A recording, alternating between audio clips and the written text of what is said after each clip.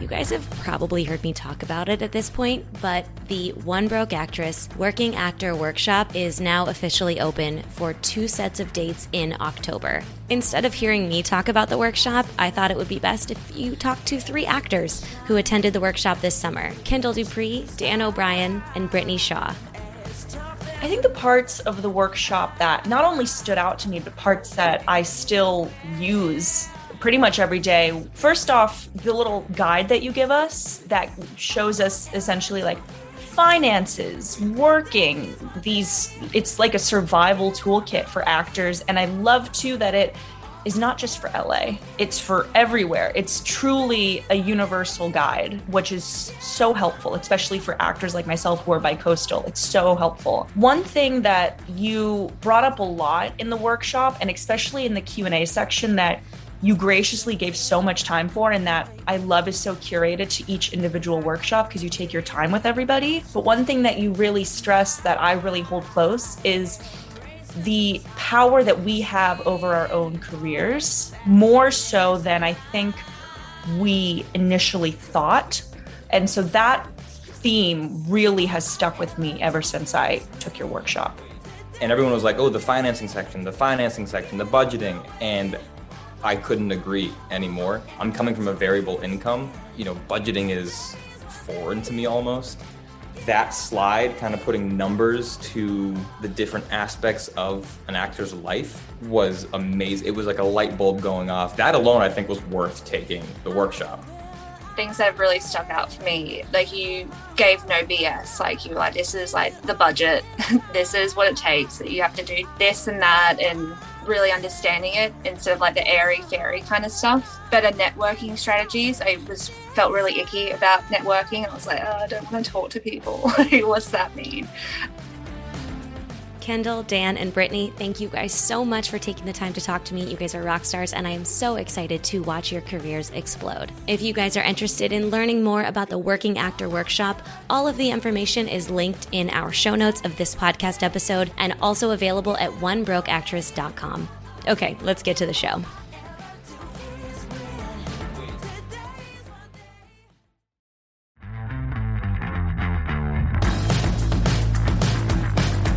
What's up, guys? Welcome back to the One Broke Actress podcast. I am your host, Sam Valentine, bringing you an honest account of actor life, plus a few lessons I learned in the process.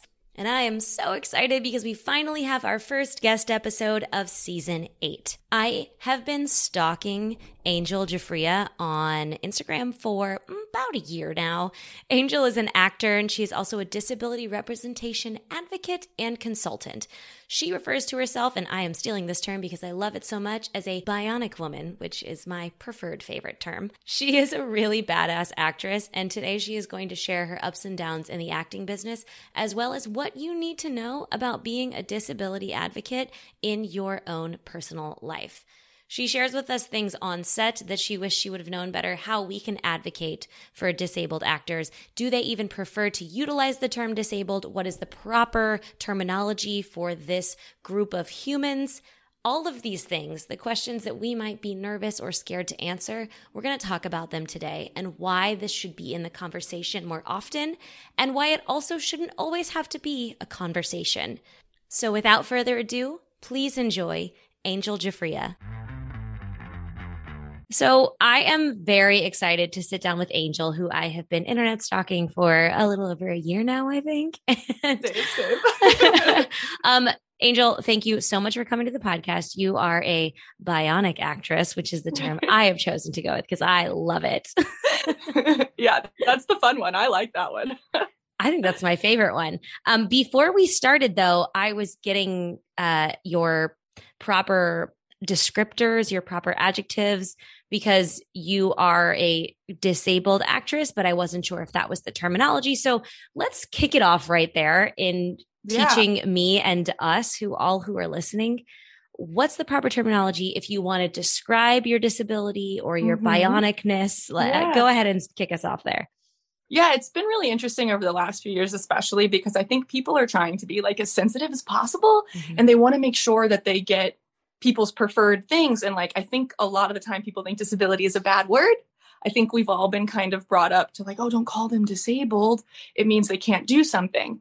But in the sense of like the social model of disability, the idea of disability is that you are disabled by your surroundings. You know, the world isn't designed for you. It isn't built for you. So me as a one-handed person who wears, you know, this cool bionic arm, you know, technically I'm still adapting to all my surroundings.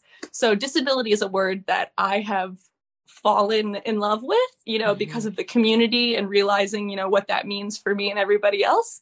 So you'll see tons of castings, you know, descriptions that are going to be like actors with special abilities. And it's like, I know that they're trying, but sometimes I'm like, I can't see through walls. You know, I can't crush steel. Like, I wish I had some really special abilities, but like, you know, you could say disability or you can be specific. Like, I have a limb difference. Okay. Or someone is blind, or someone is deaf or hard of hearing.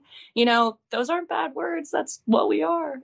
Yeah. No, that's really good to know. I think you're right. Everyone wants to be sensitive, but also sometimes we feel like it's insensitive to ask the question. Mm-hmm. And so this is just a lovely conversation to kick off to have that kind of a thing. Are there things that you see on casting breakdowns as an actor that you're like, nobody consulted on this?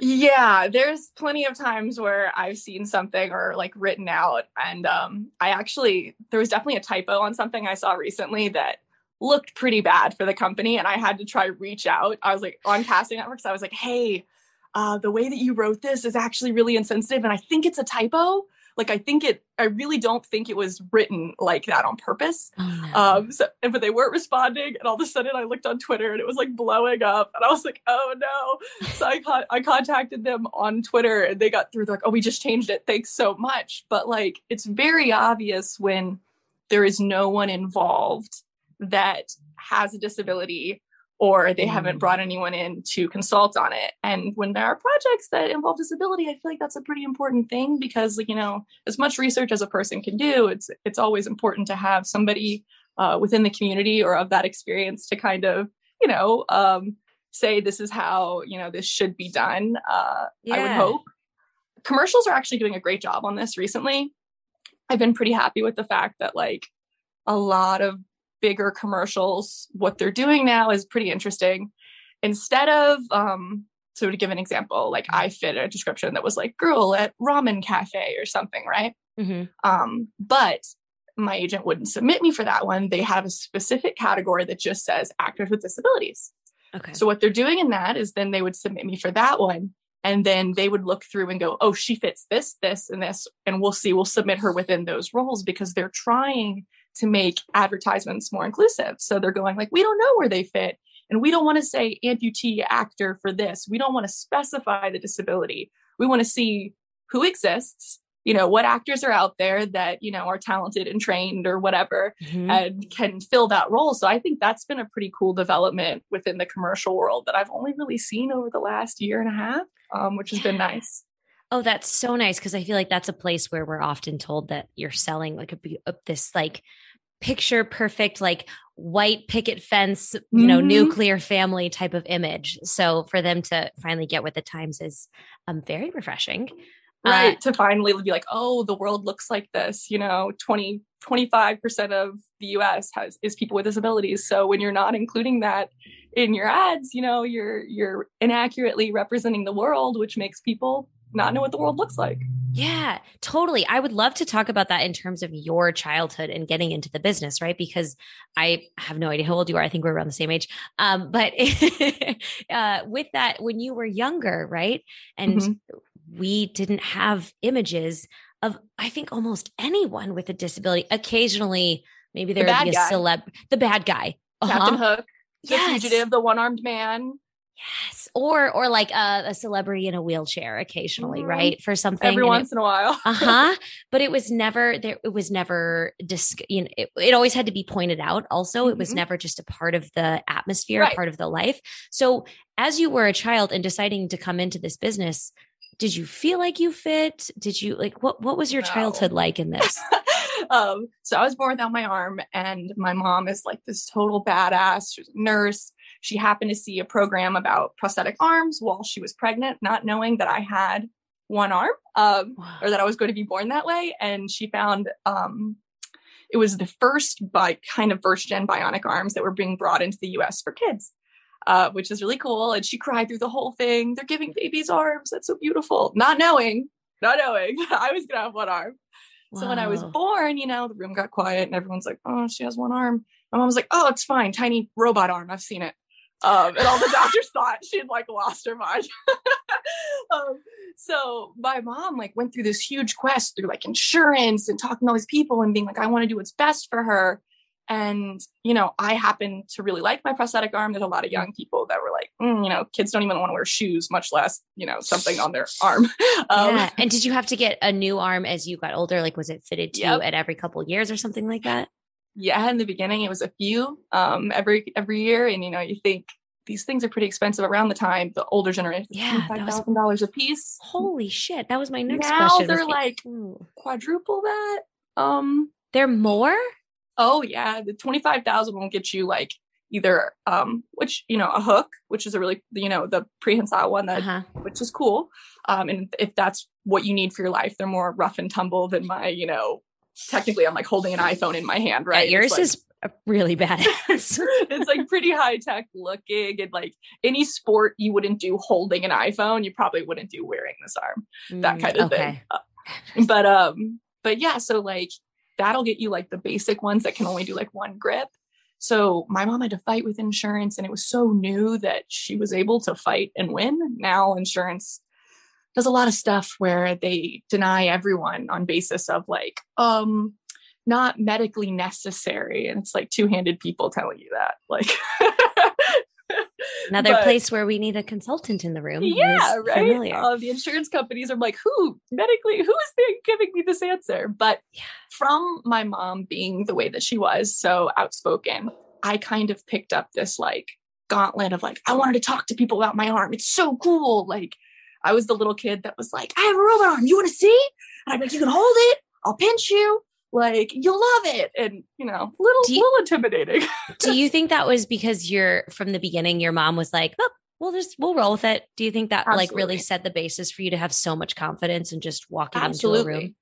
I have a lot of friends who also have congenital limb differences like myself, and their parents did this thing, which, a parent is just a person who has a kid, right? So they do what they think is best. And a lot of times if they don't have a disability as well, it's an interesting way of, the world isn't always nice to people with disabilities. So a lot of parents I know did this thing where they said, you're just like everyone else. Don't worry, you're just like everyone else. But then we all had that moment where we realized we're not. And it got to be this stressful point of being wait, if I'm not, what does that mean? And they told me that I was, why did they tell me that? Is that because being different is bad? So I think my mom, whether she, intentional or not, she was always you're different. And that's what's great about you. And maybe it led to a little bit too much of confidence where I was who wants to be my friend? I don't know any actor who's too confident. I know very few. Well, when it comes to my arm, obviously I could talk about that all day because it's part of me. Everyone's like, oh, if you could go up on stage and talk for an hour. And I was like, about my arm? Easy. It's, my life. Yeah. So, that led to me being really excited about being performant. I love to perform. I wanted to get in front of people and do this. And I immediately thought, well, I can't really be an actor because they would have to write my arm into every part. And how hard would that be? This was as a kid. I was 10 years old. Where'd you grow up?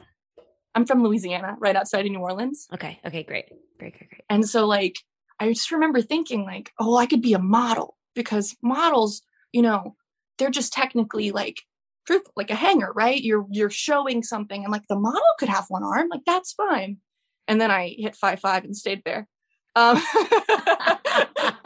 was I'm going to be tall if I just will it. But I started community theater at Slidell Little Theater right where I live when I was 12 or 11.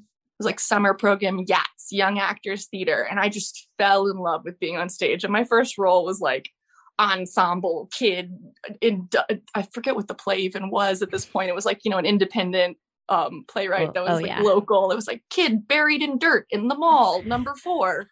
And I was I'm a star. Yes. So I started doing stuff at school and different things like that. And did all the plays and our musicals. But like you said, I never saw anybody that looked like me. Mm-hmm. And then when I did, they were a bad guy. They were a way that somebody used to tease me. Like occasionally people would be like, oh, Angel, the one-armed bandit, or like as a joke kind of thing. Or like, Mm-hmm. you remember Scary Movie? There was a character where the guy pretended he had his strong hand and he had a hand that was shaped differently. But in the scene, he was like sticking it in food and then like touching like people's stuff. Like that was the like gross super part. weird. Yeah. Yeah, that was the gross part. But for some reason, they always do this thing with like disability and then like being weird or creepy and gross. And it's like, you just tied those two things together. Thanks a lot. So I heard that for years, even into college. Like, Angel, you're going to do that with your strong hand? And like, my arm doesn't even look like that. And like, I have friends whose hands do look like that. I can't imagine how often they heard it, So it gets frustrating when that's our representation. It's like, that's what you hear. And like, do you think that actor really thought about that part of it? That a little kid who has a hand like him is gonna, like the fake character is gonna hear that forever? Definitely not. It's like that's kind of part of the problem when like you're playing these characters. A lot of times like you maybe don't have that experience to go, wait, what is this gonna mean? What is this joke gonna mean further down the line? So I went to college for psychology instead. My dad was like, you can't go for acting, you need a degree in something else. And I feel like at a lot of rooms, like, casting directors love hearing psychology because you can understand another person without being judgmental. Absolutely. So I loved psychology. I got my master's. But while I was finishing my undergrad, I started doing extra work just to be on set. I just wanted to be on set. Yeah. I also wanted to make some money too. Louisiana started to have Louisiana was popping then, right? Yeah, for a little while. And then, we lost our film incentives for a while, but they're coming back. Yeah. They're figuring things out. The take it easy vibe is a little too strong sometimes. A lot of rain, a lot of hurricane. A lot of easy, a lot of slowly.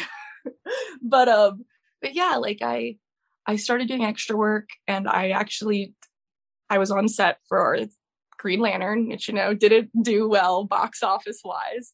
But the director was Martin Campbell, who did like Casino Royale and GoldenEye and stuff like that. And I showed up for a normal kind of cattle call-ish day. We were a bunch of college students in a classroom, probably like 70 of us. And, I've done extra work several times at this point, and a PA comes in and they told him to pick some girls. We didn't know what was going on, but he was like, kind of like, you come in this room. And it was like 7 of us. Then someone else came in, I'm assuming, 80 someone, you. Ended up with 3 of us in a room. And we're like, what are we doing? Like, I had no idea what was going on. Finally, the director comes in, Martin comes in, he just goes, her, and walks out.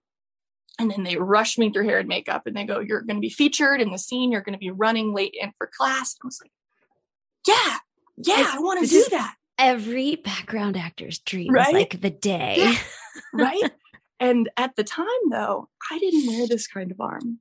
If I had it, I'd show it to you, but it's somewhere around here because I wore it for an audition yesterday. It's actually on my Instagram. It's the one I'm singing into. Oh, okay. The prosthetic that looks real.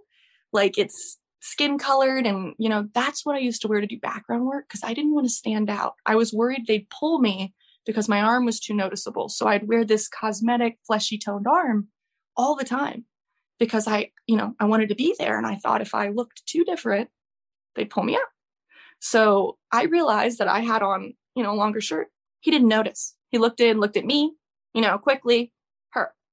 And I was like, oh no, this is about to be so awkward. I was like, as much as I wanted to do it, I was like, I have to tell someone. So they're all rushing me around to do this. And I grab a PA and I'm like, hey, I have to speak with the director. And the PA looks at me like, yeah, okay. Sure you do. Yeah, like this extra. Like I need to talk to the director. I looked at him and I go, I have one arm. And he was like, I'll be right back. You need to talk to the director. You need to talk to the director. So, some time was passed and I'm like running through in my head what I'm going to say. He finally comes over. He's from New Zealand. He's like very chill, like comes over and he's like, nobody obviously told him what the issue was. Nobody wanted to tell him. He's like, what's going on? And I did what I'm doing now where I, rapid fire at him. I was like, I really want to do this part. And, I've been acting since I was really young and I'd be really excited to do this. And, I love this, but also, I totally understand if you want to pick someone else because, I don't want to distract from the scene. I know technically I'm just background, and if you want to pick someone else, like, I won't be offended. It won't, end up in the newspapers, or like, I won't, I get it. I get what this is supposed to be, like what, acting is or whatever, which obviously I didn't. And he looks at me and he's like obviously has no idea what I'm talking about. And I'm like, oh, I have one arm. Like, I wear a prosthesis. And he looks down and looks at me and he was like, have you ever been late for class before? And I was like, yeah, I'm in college. And he was like, I don't get why you can't do it. And it was just the idea that I knew that, right? As a disabled person, right? I live my life grocery shopping and, being the babysitter and doing all these really mundane or generic things. I'm not always the Olympic athlete or the veteran or the whatever, right? Mm-hmm. It was just hearing it from somebody that was that high up that was like, what? Of course you can just be late for class as a person with one arm. And like, I don't get why that's an issue. And literally that week, I started looking for an agent. I was like, why can't I? Oh, and also he tried to give me a line, and I was too an actor brain to really, he was like, Angel, if you were late for class, would you say anything to your teacher? And I immediately was like, no. I would sneak in as quietly as possible to not distract from my lecture, right? I missed out on the Taft-Hartley. Come on. Oh my God, that went right over your head. Oh my God. Yeah, but you were very stand by honest. It was very honest. I stand by it though. Yeah, I stand by that you don't interrupt class. So that was one of the first times you were on a set where the scene wasn't about the fact that you wore a prosthesis. It was just you as an actor. Right. If you see like my first credit was in the film called The Accountant with Ben Affleck. Oh, yes. I saw that movie. So I did like robotics lab patient number 3, which is funny because I wasn't SAG yet. And robotics lab patient number 1 was someone they flew in and didn't use. He wasn't even in the film. I was like, but that's good for him. I'm glad that he was still able to keep his credit and stuff now, understanding how union stuff works. Uh-huh. But yeah, so I got to do that. But like, you look and it's like, hospital patient and this and that. I have so many credits that are based off of the fact that I'm a limb different person or my cool prosthesis. And then I did a film called Hover. And the reason that I got brought in for that was because the first AD was on another film where I did play a disabled character, like written through the breakdown. And when they were casting this film in Louisiana, the casting director was like, are there any like ace in the hole actors that I should bring in, for this one part, like recommend, 20 people or whatever. And she threw my name on the list. Character was literally flower clerk, had nothing to do with my arm. Now, this was a sci-fi movie, right? So like, she kind of knew what she was doing. But like in the regular audition, like my arm, they didn't ask for a full body at the time. And my arm was never in it. And I got the call back and I thought like, let me just show them, so that I ended up having my hand in the screen. And I remember booking it. And the coolest thing happened. Cleopatra Coleman's in it, who was in like Last Man on Earth and like a lot of other cool things. She wrote it and she came up to me on set and she said, I just realized who you are. She said, I was watching a documentary that you were in that I wrote like before I wrote this movie. She was like, because it was about like science fiction and high tech stuff and technology kind of taking over and stuff like that. She was like, you were in that biohacking documentary. It's not about me. I was hosting like a conference that was about biohacking and like tech and people who have like implants and, do all this stuff. And she was like, you were in that. And I said, yeah. She was like, I can't believe you're here. I was like, it was just a really cool thing that, that it all kind of like lined up in this way. But I remember my mom going like, so you're just flower clerk? You don't have a name? I hadn't been like a named character yet. Right. And I was like, yeah, but I'm not bionic flower clerk and I'm not amputee flower clerk. So like, to me, it was important. Yes. And it is important. I think, oh God, I love this because it's like, we don't always have to comment on the thing that's in the room. That's not like thin, white, attractive, like straight middle class. You know what I mean? Like the things we're used to watching. I am so curious as you built up credits, because I was looking at your IMDb before this and I was like, should have got a pretty stacked list in here. The outsider looking in, it always feels like more than it is. What have you seen that you feel like we wish we were still getting to? Like what could we still improve on in what you're seeing? And then I'm also going to ask you what you've seen that you've really been impressed with in the past couple of years.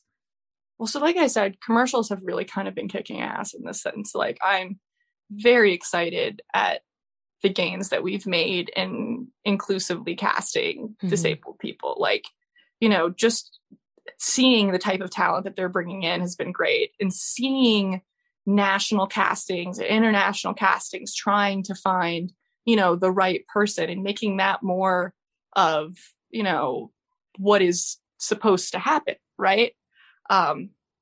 If you're looking for a really specific person, like, you wrote that person, like, if they don't exist, then why are we writing that person? You know, it's like, a lot of times, like, should you be really writing somebody that's like not that a lot of the time? So I've definitely seen a lot more of that within commercial stuff. I really think we have a long way to go in film. Television's getting better, but it's just not enough people with disabilities in writers' rooms. I'm doing kind of like a meet and greet thing with some studios later this month through one of like Inevitable Foundation and one of the people who are trying to bring diversity to writers' rooms and like showing like how we can better integrate disability into storylines. And they said, like, what is one of the main things that you would think is important, like a disability storyline that would really help the community? And I was like, I can't think of a storyline because, like you said, with, you know, a lot of the times in shows, if there was a disabled character, the storyline would be based on their disability, right? That's all it was. They're in a wheelchair. That's what it's about. You know, that's all we're going to talk about. If they're deaf, that's all we're going to talk about. I think the idea of having more people with disabilities in recurring and series regular roles are the only way that we're really going to change anything, because then they get to see the multifaceted person rather than whatever, you know, the co-star bad guy, the co-star sad person, the co-star, you know, we're only getting to see that single facet when you're showing somebody who's regularly shown on TV, like you said, maybe like white, straight, attractive, that kind of thing. You're allowed to show the one bad guy because people then don't go, they're all bad guys, right? Yeah. We don't have enough representation to just keep showing, you know, the veteran, which, you know, obviously we do have a lot of veterans who are amputees. But if I told you that I would say 75% of the things that I auditioned for in 2020 and 2019 were veteran roles, like, and I'm not. Like, right.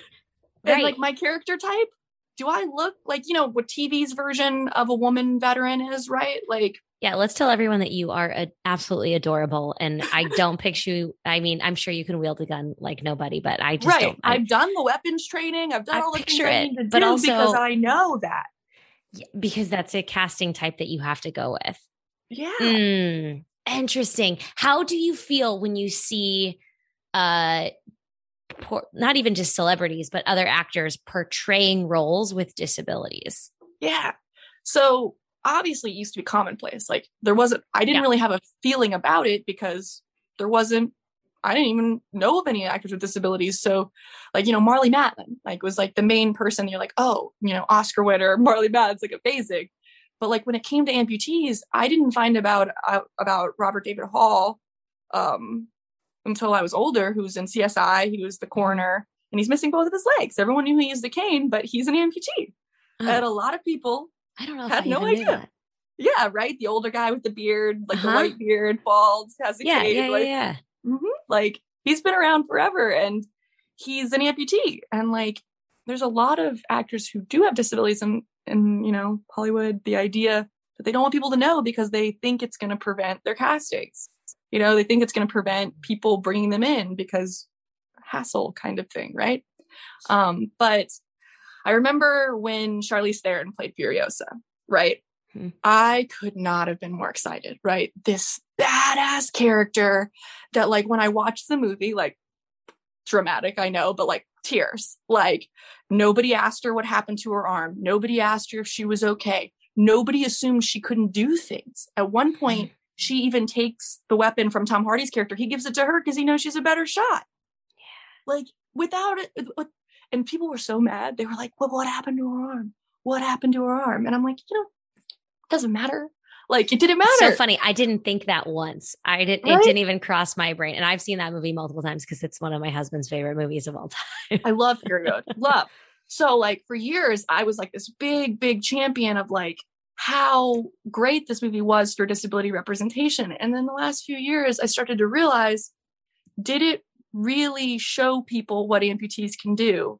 Or did it show people what they thought Charlize Theron, who was wearing a green screen sleeve, could do?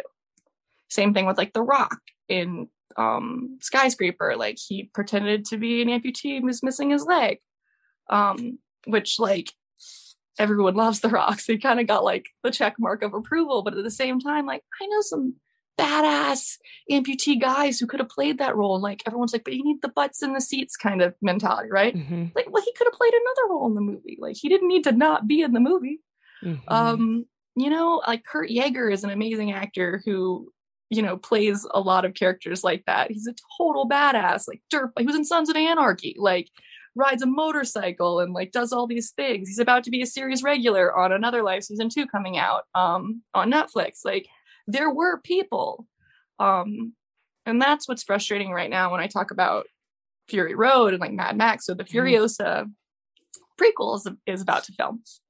And they cast. And I've been waiting for years. We knew it was coming out like 2 years ago. And I was like really exciting. Not that it was going to be me, right? Whatever, but that idea. But I was excited. So let's say Mad Max was filmed in 2010, Fury Road. So that's 11 years ago. That's when they cast Charlize Theron. So we think like how much we have really developed in talking about inclusivity, right? They cast Anya Taylor-Joy without a second thought.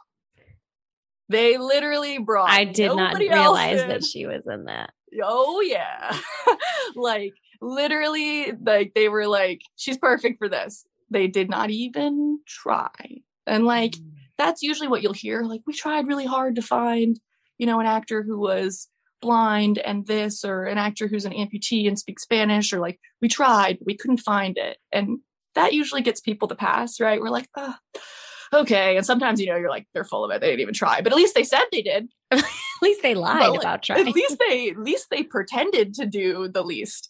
Like for they pretended to do.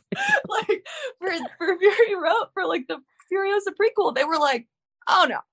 So I'm like, the only way this is okay, which would be really funny in my opinion, is if she doesn't lose her arm the entire movie.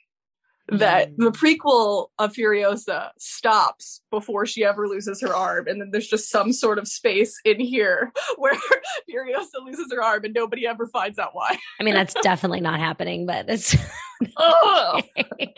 so it's frustrating, right? So like because we have a lot of beyond actors who listen to the podcast, there are a lot of people who are actors and also writers and producers and things like that. So let's talk about the ways in which we can really start making this a truly inclusive atmosphere. Right. Well, it's frustrating because, right, like as an actor, you want to portray these, that's the whole point. You want to portray these different walks of life, these different people, you want to understand it, you want to get in the mindset. A lot of times we refer to this as, you know, we talk about, it's like Oscar bait is called cripping up, right? If you crip up, because within the disability community, we were like, we are allowed to say the word crippled. Like I always say crip time with my friends. It takes us a little longer to do things. But when you talk about cripping up, the idea is like, oh, they're doing that, they're going to get nominated for something. And it's like, you know, what you love though is getting to portray this other person. But sometimes we have to really think about like what kind of disservice we're doing when we know that you can stand up from that wheelchair in between things. We know that you can walk to set and sit down in it. Was the environment even wheelchair accessible? Was your trailer wheelchair accessible? Was the makeup trailer wheelchair accessible? And it's like, you took 2 months practicing using a wheelchair, like, you know, that kind of thing. And it's like, but really, do you understand that frame of mind and what some of this dialogue truly means? And then you think about the dialogue and it's like, did the person who write it really understand what it means? Yeah. So we have movies like Me Before You, who everybody was very, very upset about because all it really did was take the disabled person and say, my life isn't as valuable as the abled person, you know, the person without the disability. Mm-hmm. So literally it got to be where people were like, wait a second, who wrote this? Like, you know, who was consulted? And I think that's an important thing. Like, I'm I don't think that it should be that all actors can't play all roles, but I don't think we're in that position yet because we don't have enough disabled actors who are being given the same opportunity to audition for things. When I can go out for every single role also, you know, as opposed to me walking in a room and going, can the girlfriend really have one arm? Does that make sense? You know, that kind of vibe. Yeah. You know, same, it happens with, you know, people of color as well. Like when you think like they're not getting in the room, you know, people who are queer, like they're not getting in the same rooms because they're being looked at in a different light. So like when you're taking these roles and like as an actor, you're like, wow, I get to be so far outside of who I am. It's the fun part. It's the exciting part. It's like, and I want that to be the world we're in, but we have to make enough space within there now so everybody can get to that point where, you know, if there is a bad guy who has a disability, it's not looked at any differently because we also have a good guy. We also have a hero. We also have, you know, the in-between. Yeah. Like there's, you know, I tell actors all the time that like, listen, accept who you are because you're going to play yourself for the first 20 to 40 years of your career, and then they'll let you play, right? So we can play weird stuff like on stage and in our heads and all these things, but you know, most of the time in film and television, you are going to play a version of yourself. But the idea that you're not even allowed to play a version of yourself because you have an exterior thing that changes the way that people look at the environment that you live in because it apparently takes up more room is incredibly frustrating. So there's like having consultants, having people in the writer's room. Are these the ideas that we want to like move in towards, like that kind of a thing? I love to present like, here's a problem. And also there are ways that we can show up better for people around us. Right. So what are some ways in which we can start doing that? And also, I'm going to get to talking to you about specifically on-set accommodations. Right. Yeah. So obviously there's consultants now, and I've been brought in to consult on scripts. Like I'll just be contacted specifically saying like, hey, can you read this? You know, they have on-set consultants for disabled actors, which I think is incredibly important, especially now because we've had an uptick, which is great, in young people being cast who have disabilities. The only thing with that is a lot of young people don't understand what accommodations they should have. They don't understand what maybe a joke that might not land the way they think it lands because they're young, and you know, they don't really understand tropes or stigma or the different things, you know, that are incredibly important to talk about. So having on-set consultants, I think, is a really important when you have, you know, minors. It's been great because, you know, when I think about like as a kid, like I didn't see anyone who looked like me, right? But that's where we're excelling right now, is that we're having so many, you know, the CW has the 4400 coming out, which is, you know, a remake of the original. But for one, it's the most diverse cast I've ever seen, including a series regular who has an upper limb difference. She's 18. Her name's Autumn Best, which is so cool to see. It's like, I also auditioned for it. I'm not 18. But, you know, I would love, you know, if 10 years ago, I could have done it kind of thing. Or like 5 years ago. You totally look CW 18, just so right. You know. Yeah. So I auditioned for that. There's also a show that's actually premiering tonight on a primetime show, La Brea, which I also auditioned for. Yes.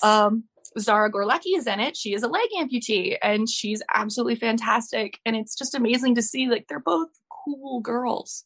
They're not like the sad, I'm insecure, like, you know, that's the character we normally see as the disabled person. Like, like people aren't going to like me, which it's not that that's not valid. Like a lot of us have everyone, especially as a teenager, is very concerned about how they look and all those things. Right. But it's amazing to see that they're, you know, series regulars from the jump, which I think is the first that I know of. And then like, so having that has been really, really cool for that kind of thing. And, you know, they can consult on their characters as well. But I do think there's still room for having an on-set consultant, because if you think about it, a lot of us, especially when you're starting out and people with disabilities, like, we're happy to be there. Right. And do we always speak up? Like when there's an issue? I remember the first time that I came home from set going, I wish I wouldn't have done that. Wish I wouldn't have said that. Didn't think that joke was funny. Out of like, in the moment, everyone's telling you to do things and everyone's laughing. Right. And like, maybe you're playing like with an improv. And I went home and I was like, that's not funny. That's mean. I don't like that. I don't like that happened. But if you don't think about how you're going to stop it in the moment, you know? Mm-hmm. And I think a lot of these young people, especially some of them, it's their first time being on set. So I think having a consultant around, no matter what, is important. And it can't just be anybody. A lot of times, like, a lot of these productions are like, well, we brought in somebody with the same disability. And it's like, yeah, but do they know the tropes? Do they know this? Do they know, like, there are people who have wild, varying opinions depending on their disability. Like, are they incredibly mobile and active and they're able to do things versus somebody who's not, right? So like, they might be like, oh, I think this is fine to say. And it's like, but you should also present them with, the idea that there are some people who might not like when you say that.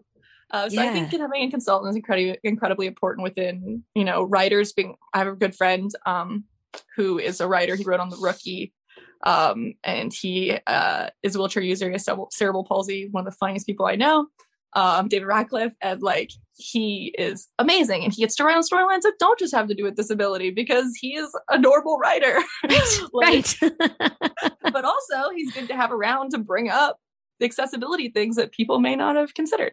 So I think it's just diversifying in general, right? Just having these people around to make sure that, like we said, like, the world is being accurately represented. Because if you have, 12 people in this room, statistically speaking, you should have, a wide view of opinions and varying body types, and, what people look like should be different. So yeah, across the board, right? And in all the categories. Absolutely. When you're on a set, are there things you have seen on sets where you're like, this isn't great? Because I go to a set and I'm just like, I'm just happy to be here. And like, I'm still booking roles that are very small. And so I'm just like, today's my day to be on set. And, a series regular would be there all the time and probably have a higher, a louder voice. But oftentimes we're just happy to be there. So what are things that you've seen on set that we could advocate for or potentially do better? Right. So a lot of times you'll see people with disabilities that are around that are not in principal roles. They're typically background. And that's always a thing that frustrates me. And it's like, okay, you think we should be around in background, but we can't be in front of the camera, and I used to do background work, so I'm familiar with it. And I remember there was one time we were on a show and we were supposed to have been dead bodies. I played quite a lot of dead bodies in my life. Just like arm ripped off, bled out, God. That kind of stuff. Yes. Burn victim, something. But there was a woman who was there who was a new amputee. She was very excited to be on this show. She was a leg amputee. They spent hours doing her makeup. So it looked like her leg had, been ripped off. My arm had been ripped off. There was gore and all those things. One, she was a new amputee. So like, maybe they should have checked in a little bit how that was going to go. Which she seemed okay. But then the real problem started when, for one, she couldn't wear her prosthesis, right? Her leg prosthesis. So someone had to help her hop out of the makeup trailer, which is very bad for your existing knee. And she was just happy to be there, And I'm like, I've never seen a makeup trailer with a ramp. They exist. They do exist. I have seen one. Okay. I've seen one. They exist, but yeah, very few and far between. And I remember thinking like, okay, well, we're going to get in the van. They're going to drive us straight to set. It's going to be fine. We get to the van, get to set, and there's like rocks and all this stuff everywhere. And I'm like, wait, she needs crutches. She needs something. She's going to have to hop up. They're like, oh, we'll carry her. It's like, nobody wants to be carried. Like, that's so, but of course she was so excited to be there. My daughter's going to be so excited to see me on TV. And like, I'm like trying to just be like, hey, like, this isn't okay. Like it's not okay. Like that this is happening. And it's a lot of times like you knew she was going to be here, but you didn't find out enough to know what that meant. But then we don't want to bring it up because then we don't want to be the problem, right? Of course. But so I think most recently I saw an issue in a casting office. It was an in-person audition, which is, few and far between right now. Wow. Right? Yeah. But masks, right? Well, the person that was there was deaf. And they predominantly breed. So we get into the office and someone's coming up with the laptop to check everybody in. And I'm going like, I can immediately see, I'm like, how's this going to go down? And the casting assistant comes over and starts talking to my friend who I do know. And he's like, I'm deaf. Like, he's like, can I see your mouth? Can you back up? And she was like, oh, I can't take my mask off. And I'm like, he can't hear you. Like, and I have what people don't know. Like, I'm like, she had a computer in front of her. I was like, just type it so he can see it and then turn it towards him. She's like, oh, okay. And then they did that. And I started thinking like, well, how are they going to communicate with him in the room? Like, how are they going to, so like I walked into the office and I was like, hey, not to like step on any toes here, but like there's an app you can download. It's called Big. You literally just like talk and it like shows to text really big on the screen. So you can just very easy, like very plain and simple, as simple as like opening a text message or a notes app even you can do. And they were like, wow, we were so worried. We didn't know how we were going to communicate. I was like, you called them in. How did we not think about this when we called someone in? Brought them in. You knew who was coming. You're like, I just got here and I figured this out. Like, yeah. But I have the experience, I have friends, I've been to, but like before I had deaf friends, like my friend Ricky Pointer, like she's the one who had me download this app. I worked with Ruderman Foundation and MIT for their like social justice within disability class. And I got there and was like, wow, I don't know a lot about other people. Like, I know about all my stuff, like amputees. I'm a camp counselor at an amputee youth camp. So like I'd been around enough amputees, but hearing what, accessibility accommodations that are around and exist, I'm like, this is actually pretty easy if you just knew, like, just asked, just, and like that becomes where like we feel like the problem, and it's like, yeah, but you can just find out pretty easily. Like, honestly, there are amazing resources that you can just Google it. Like they have stuff that comes up that are like, this is where you should start. Like, yeah, you can hire somebody, but there are free resources that tell you like what kind of accommodations would be good. Right. Like, I think everything is at our fingertips now. When I say do research, it just means do a quick Google. It's not asking much. Okay. That's important, I think, for people to hear. Also, it's just like thinking outside of what we think is the normal bounds is just often thinking about someone other than ourselves. Right. It's just because it's not your normal doesn't mean it isn't normal for somebody else. And like, that's kind of like, people come up to me a lot when they see me doing things with my arm. And I'm like, oh my God. When I'm at the grocery store, like buying groceries, like pushing a shopping cart. They're like, that's so cool. You're so inspirational. Right. How do you feel about that? Because I listened to a podcast recently with I forget what she called herself, and I want to use her right words, but she was a disabled yoga teacher, and she was talking about how she's dealt with the world, and she was like, I'm so sick of people saying that I'm inspirational. It was the Diet Starts Tomorrow podcast, and they had a fantastic episode with her, and she was like, I hate when people say, she's like, I'm just living my life, and it's like kind of stupid for you to say that to me. Well, the way I had a reel that like did pretty well on Instagram about it. I was like, trying to explain to people why it's just a filler word. Like when you're coming up to me and telling me you're inspirational, or tell me I'm inspirational, I really want people to go, I'm like, what did I inspire you to do? What about what I just did made like, what happened there? And if you just have that thought before you say it, if you look at me buying groceries and you're like, wow, she's so inspirational. And it's like, wait, what did she inspire you to do? It's like, well, it made me appreciative for my body that the world is designed for how I look. That does not make me inspirational.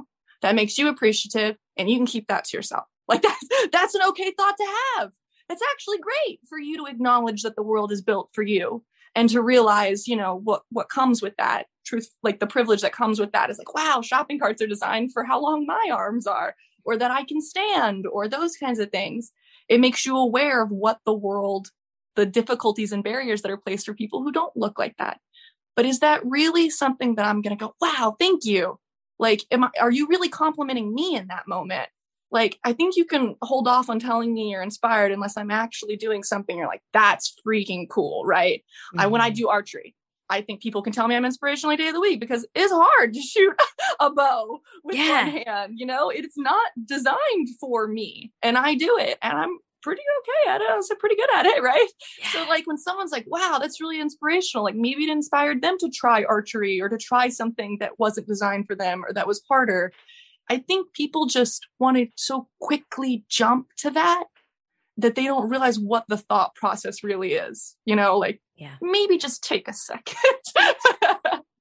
It goes back to it's not always about you type of thing. Like it's not. And it's sometimes also, the idea is it does make them feel good, right? People go, I told them a nice thing. And it's like, yes.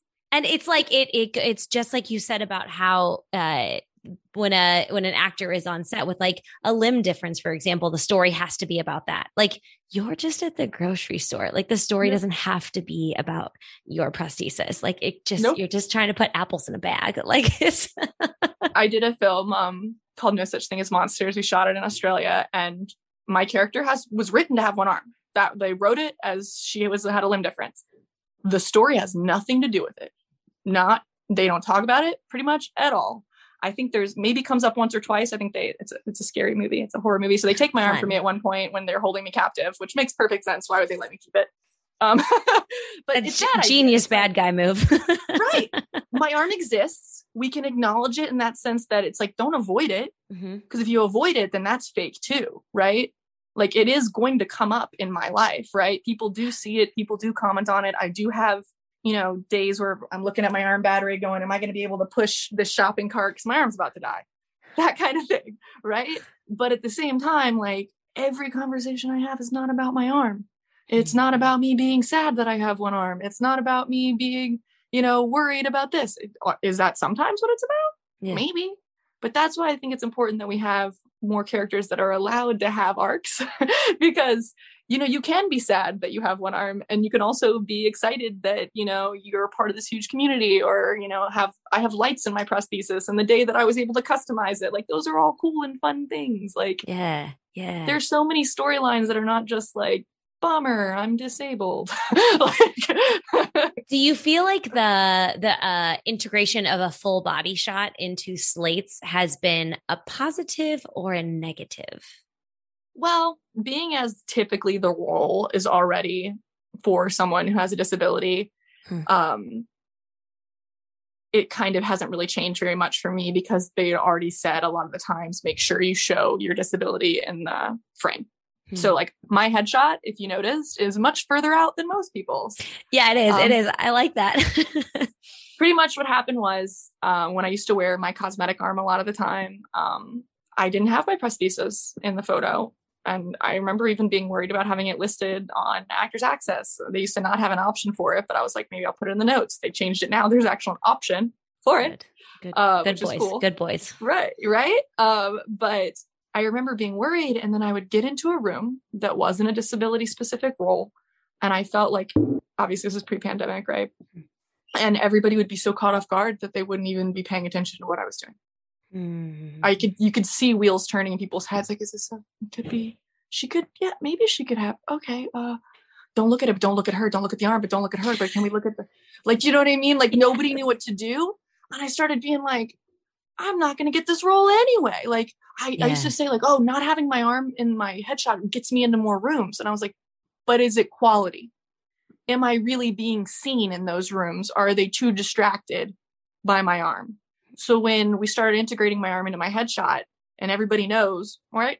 Everybody knows, I know, we all know, like, that kind of thing, where I'm actually getting these rooms. And when it is for a role that isn't disability specific, I know that they're going to take me seriously and that I actually have a shot at this. Yeah. We all want to say like, we can change their mind in the room, right? I may not be what they're looking for, but if they're so caught off guard, then are they really seeing you or giving you a shot at all anyway? That's just basic good headshot advice, by the way.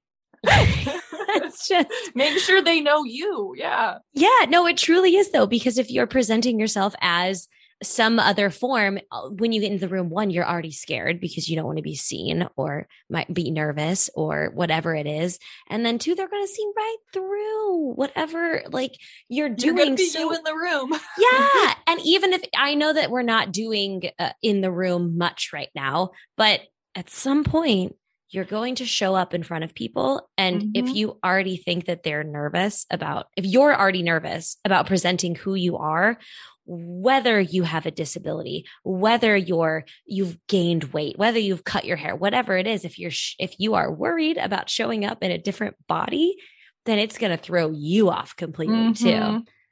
Oh, that's just really good advice. Wow. Thanks for that. It's really interesting to think about too. The hands, right? For commercial, right? Yeah. You get a lot of like, show your hands. So I always have to kind of make a joke of it because I come with options. I have a lot of hands. So when they're like, show your hands, I literally will have my one hand like this. And then all of a sudden I'll just cut it to a different hand doing this. And then I'll cut it to a different hand. Like I have different colors. I have different, what do you want? Like I come with options. And I also take off my arm and do like my little arm. Like, I'm like, here you go. Like, this is dude, I think that is so funny. Like, and I think it helps too, because, you know, it's sometimes people aren't sure how to talk to people about disability. Yeah. And like, you're going to make a mistake. Like you're going to say something wrong and we're going to have a conversation about it. And like the idea that we should expect everyone to be perfect all the time is silly, because like, how are they going to know? And I'm not talking about like basic stuff where like, you just randomly walk up to someone and you're like, how'd you lose your arm? Like, don't do that. Like, yeah. That should be common sense, right? But like the other stuff of like, you know, whether someone wants to be referred to as disabled or not. I have plenty of friends who it still makes them feel kind of icky, like they don't like it. So they're like, I would rather just, you know, you say that I'm an amputee. Just like avoid it. Like don't even include it because it doesn't make me feel good. And a lot of times it's probably new amputees or people who haven't really worked that into who they feel like they are yet. It's a journey for everyone. I mean, I grew up this way, and I remember the day I found out my dad had me as disabled on his taxes. I was like, you what? Because I thought it was bad. I thought, you know, when people go, because people want to give you the compliment a lot of like, I don't see you as disabled. The fact that you said you don't see me as disabled means that you think disabled is bad. So you're giving me a compliment. You think you're giving me a compliment. Right. And right. We heard that a lot in Black Lives Matter, right? When we had this summer and people came, you know, and we're like, I don't see color. And the conversation came out that like, when you say that, you're thinking that color is a bad thing. And then you're disregarding all of my history and past and what makes me me. And obviously I'm not speaking for myself, but I think also when you take yourself as myself, if I take myself out of the narrative of being like, I'm so afraid to be wrong, so I'm just not going to learn anything, then it's just you protecting yourself instead of you being willing to learn a lesson. Right. And we have to be wrong. We have to mess up or else we're never going to learn. And when we center ourselves in our own narrative all the time, we don't go anywhere. We don't get better. We don't expand and we don't tell or learn new stories. Right. It's been really interesting for me as well, because like, when I think about how I look, right, I have like this girl next door, pretty commercial, kind of cutesy, right? And I think about the options that I've gotten versus some of my friends who, you know, maybe have facial differences or have scarring or different things like that. And when we talk about like what is palatable disability, or the idea of like, you know, seeing somebody that it's like they're disabled, but like not that, you know, it doesn't catch you off guard or anything like that. And like, that's what's gotten to be pretty frustrating. It's a really interesting thing with Rami, Steve Way. It plays pretty much himself. Rami wrote it, right? And he wrote it. Steve Way was his best friend. He wrote the character for him. And he has said publicly that they originally didn't want Steve Way. And Steve Way was like, because, you know, the way I looked was like disabled. Right. I looked what people, you know, necessarily when you talk about wanting to see this perfect version of things on TV, right. They didn't want him. And then, you know, Rami fought for it and Steve fought. They showed him like what he could do. And of course, he's amazing and wonderful and super talented and hilarious. He was fantastic on that show. He's right? So funny. So it's like that kind of thing. It's like where you don't normally see people. So like I've had to kind of check myself in certain situations, especially like, I'm like, who else are they inviting in? You know, who else is around? And like, obviously you're an actor and you want to work, but then sometimes you're like, you know, am I taking a role from someone else who I know would be perfect for this? That's what's always hard. I tweeted something the other day, like someone else I have to go back and look who said it, but it was the struggle between being the advocate and the actor. And it's like, I know I could go out for this and I could book this, but I also know the perfect person for this that does fit exactly what they want. And like, there have been times where I'm like, hey, here's another person. like it hurts so bad. But at the same time, it's like, no. Like David Radcliffe, who's the writer that I talked about earlier, he actually got contacted by a director on a production that was like, hey, we'd love you to consult on this. And the person that they were was a young girl who was an amputee who used a wheelchair some of the time. And he was like, the only thing I have in common with her is that, you know, I use a wheelchair some of the time. He was like, I think Angel would be much better for this. And instead suggested me for a job, which ended up not going, because it was through a big network, and ended up going like internal stuff. But it was the idea that like, it is important still to like put other people's names out there within, you know, when you think like, obviously I want to work and I want to do things, but sometimes like, I know that maybe it's not me for this thing. And I think right now it's like, we all know we can't be right for everything. Right. Yeah. You know, you can't be right for everything. And you're like, this one's just, I'm not right for this. And that's okay. Like, yeah. I mean, that's a huge growth point in your career. I'll wrap this up soon, but I'm just so excited to talk to you. You have so much like charisma and you have so much energy. And you said you got your confidence really young from your mom and all of these things. This business is kind of built to break us down a little bit, make us feel small, especially if you have been a background extra, you know, oftentimes you're like corralled like cattle.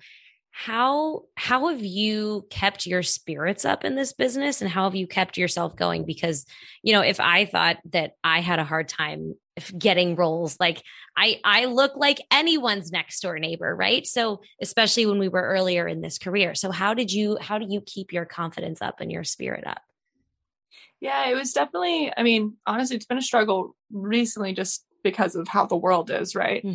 But I remember the day that I kind of made the decision that you know, acting over psychology. Cause like I said, I have my master's, and like, I was like, you know, oh, I'll do acting on the side. I'll do theater. I'll do these things. And I just started crying.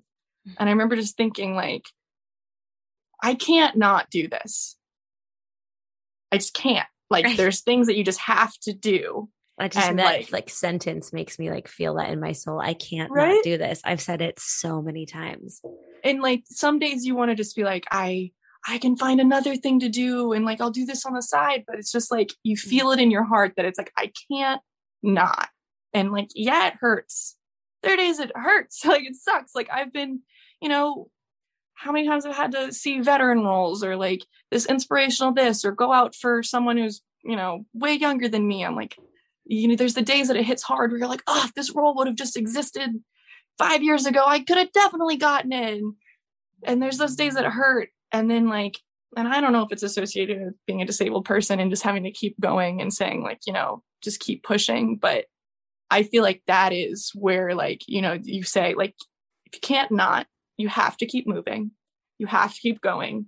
And like trying to motivate myself to say like small steps of things at a time. And like, it's always nice to see you saying like, you can always be working on your craft and doing things that keep you engaged, because like there are the rough days that you're like, is this working? How am I going to make rent? How am I going to do this? You know? And then you book a commercial, or, you know, or something like that, which is great. Like, but it's the idea of like keeping your head in the game. And like, obviously like you go plenty of time without booking anything, and trying to just keep it up. And I think financially, especially this year, has been hard on everybody. And it's just trying to do the things that make you remember why this is the thing you can't not do. And that, I think, is the important part of it. I love that sentence so much. Oh my God. It's so true. We're all like, I can't. I wish. I'm always like, I wish I wanted to be an accountant. Like, everyone wants me to be a lawyer, right? That's the big thing my entire life. Everyone's like, oh, you're so good at this and that. And, you know, and I'm like, I would be a great lawyer. And I was like, on TV. Like, and I will play one eventually. Yeah, like a psychologist on television. I have all the credentials. Like, Oh yeah, like, it's coming down the pipe for sure. For sure. Oh my gosh. Is there anywhere you want to direct people to follow you, to check out anything you have coming up? What do you have going on? Yeah.